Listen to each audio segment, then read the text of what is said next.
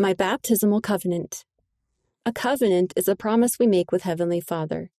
Read about 3 things we promise to do when we are baptized. Then write about what you can do to keep your baptismal covenant.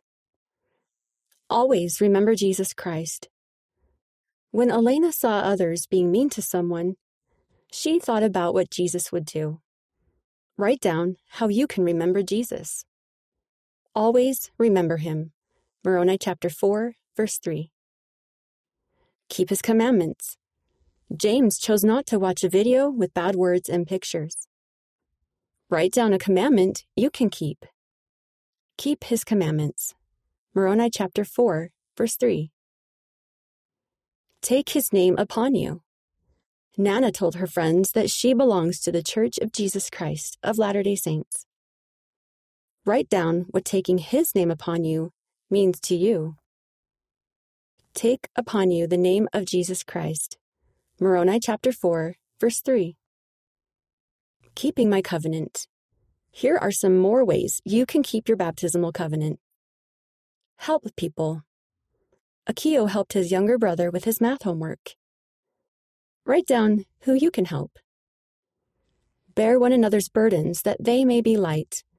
Mosiah chapter 18, verse 8. Repent when you do wrong. After Isa said something unkind to her sister, she prayed to Heavenly Father. Then she asked her sister to forgive her. Write down how you can repent.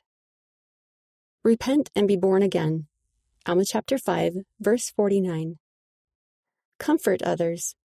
Lucas visited his friend whose grandpa had died. Write down how you can comfort someone. Comfort those that are in need of comfort. Mosiah chapter 18, verse 9. Your confirmation. After your baptism, a priesthood holder will put his hands on your head.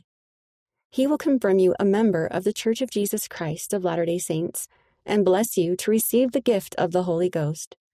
See Doctrine and Covenants, section 33, verse 15. What Heavenly Father promises you. When we are baptized and confirmed, Heavenly Father promises us that we will always have His Spirit with us. The Holy Ghost helps us feel God's love, comfort, and peace.